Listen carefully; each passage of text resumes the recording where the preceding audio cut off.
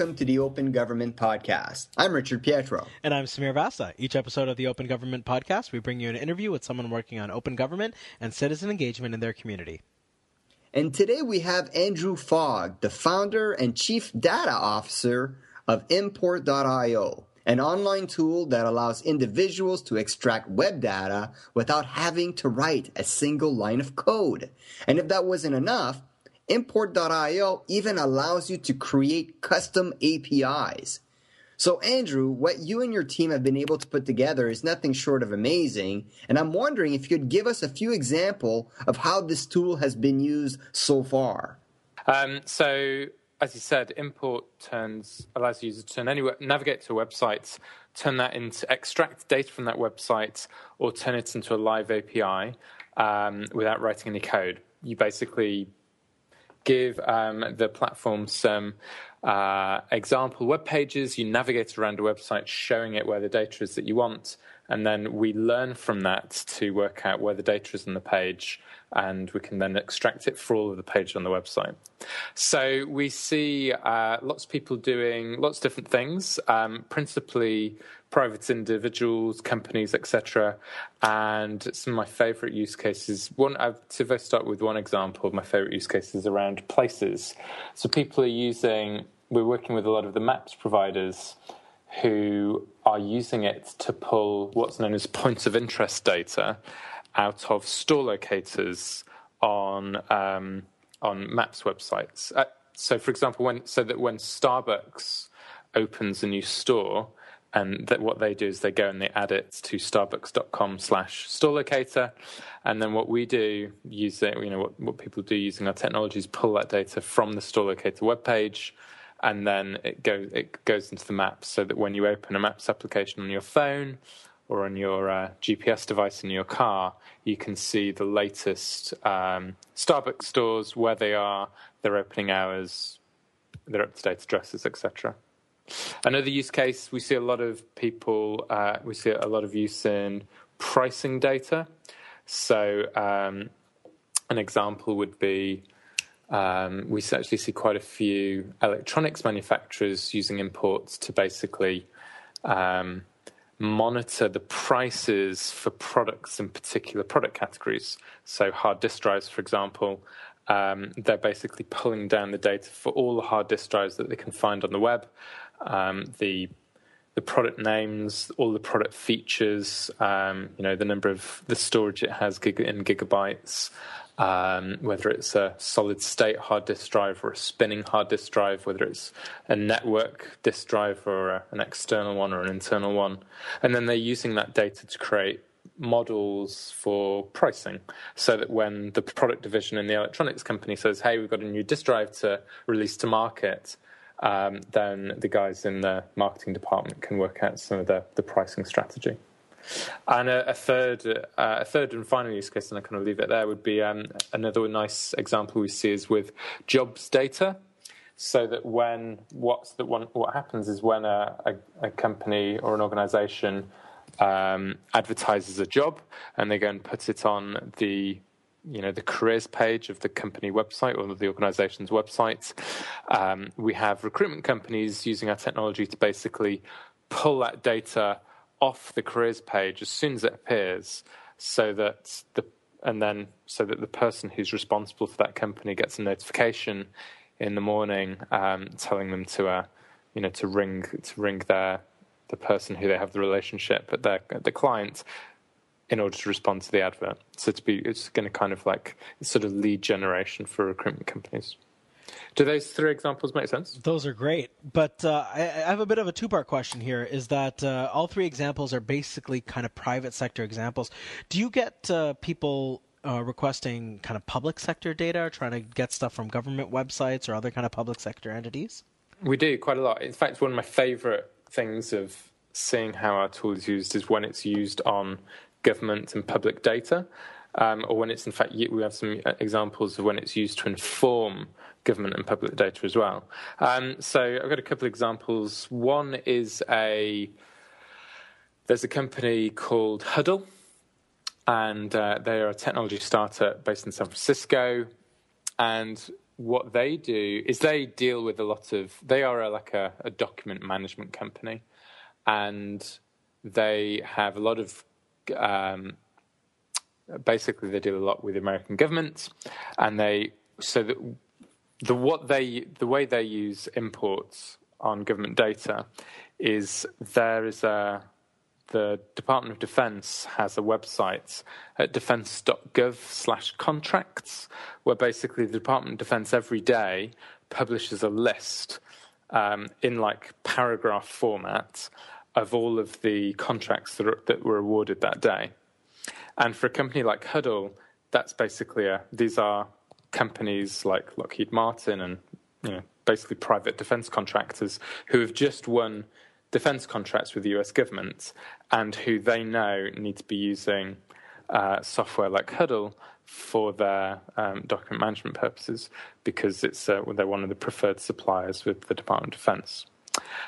So they're basically using import to pull that data straight off the Department of Defense website, straight into a salesperson's inbox, so that they can kind of keep on top of all of the contracts that come through from the Department of Defense. So to risk perhaps, making your company obsolete, have you actually reached out to government to say people are asking for these kinds of things? Why don't you just open it up? Or is that something you plan on doing? Short answer is no, because I think there's actually in this sector, in this area, there's been a failure of people trying to do it from the inside out. And what our technology allows data users to do is to get at data from the outside.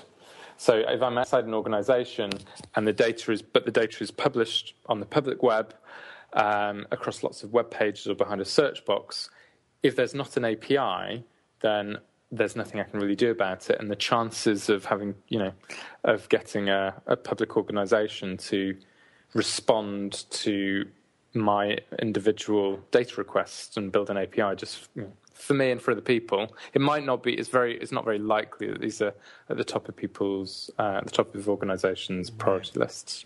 Technologies like ourselves that make these sorts of getting data out of websites easier improves the accessibility for data, but without having to go and sort of submit a Freedom of Information request or wait for an agency to make a data set or an API available. It's just a quick way of doing it. This is a free service. This is a free tool that anybody can use at any time and in any way. So my number one question, and I'm assuming many people have this same question, how do you remain sustainable? Like, what's your business model if you're not selling this service, at least not to the public? Is there a different way that keeps you solvent? So we've got some amazing investors behind us who are helping us grow out the technology. The ambition for the business is to have an API behind every single website and the whole of the web. Oh, wow. All of the data on the web to be available over an API automatically with no training, so that the organization doesn't have to build an API, and indeed the user or the data consumer doesn't have to go and use a tool like import.io to train imports to build an API for it. Just the data is available. So we are basically putting a lot of that investment when we're taking into making these technology automatic. So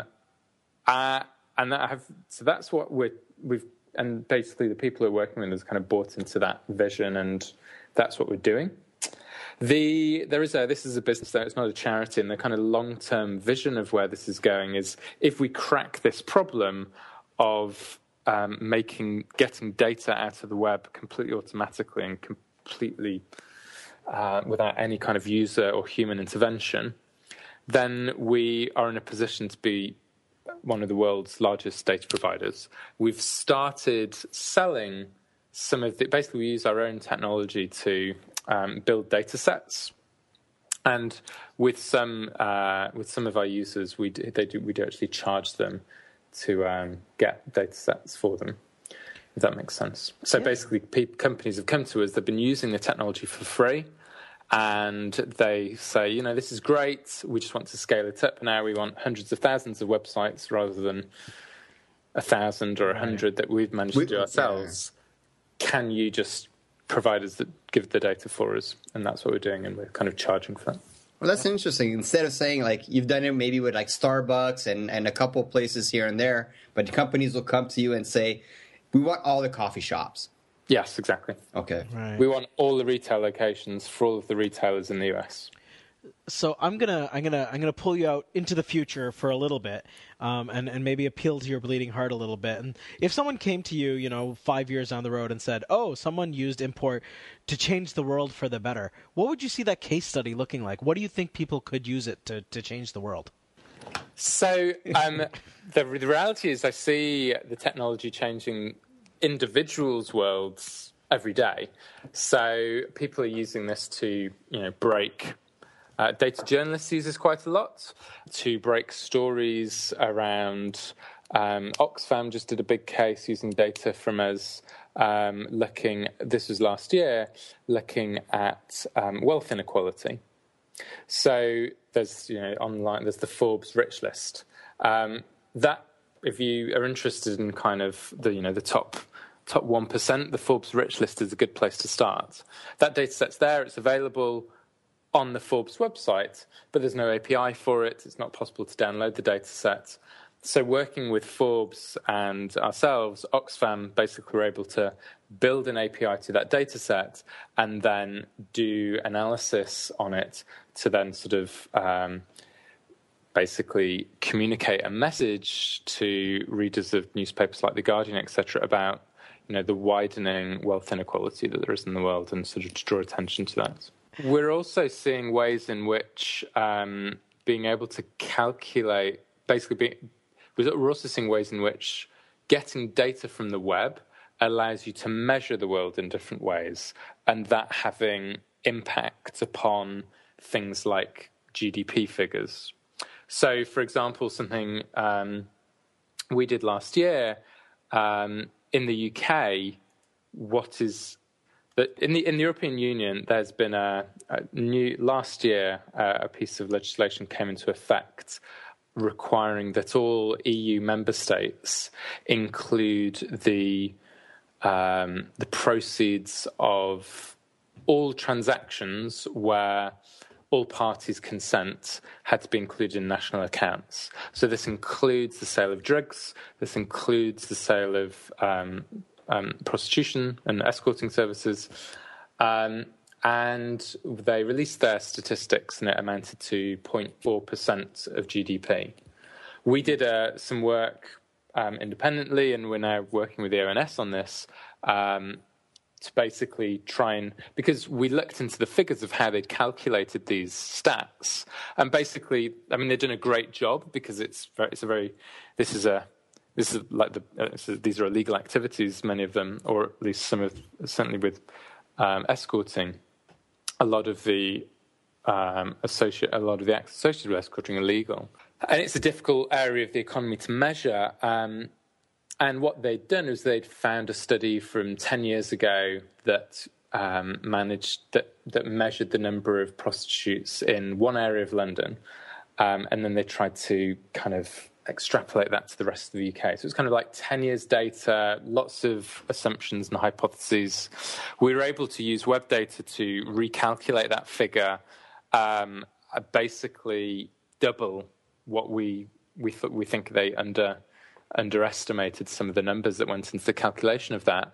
And if you run those numbers, if you run the GDP figures again with those new numbers in them, it results in about, in terms of dollars, about another $15 billion, I think, added to the UK economy. And it's kind of like, it's nearly a percentage point of GDP. Oh. And, that's the difference between, for an economy, for a mature economy, it's the difference between recession and not. Well, it's pretty amazing what you guys have been able to do, and you guys, Google is trying to organize the web. You guys are trying to turn it all into an API. So congratulations, and I hope you achieve your mission. And thank you for joining us today on Top of It All. Thank you. Thank you very much. That was Andrew Fogg from San Francisco on the Open Government Podcast. If you have any questions about today's episode, you can reach Andrew on Twitter at Andrew Fogg or through his tool at import.io. And, of course, you can always send us questions on the hashtag at OGTPod. Thanks again to Keith McDonald for the podcast music. Until next time, I'm Richard Pietro. And I'm Samir Vasta. Thanks for listening, and we'll be back soon with our next interview with someone in the open government community.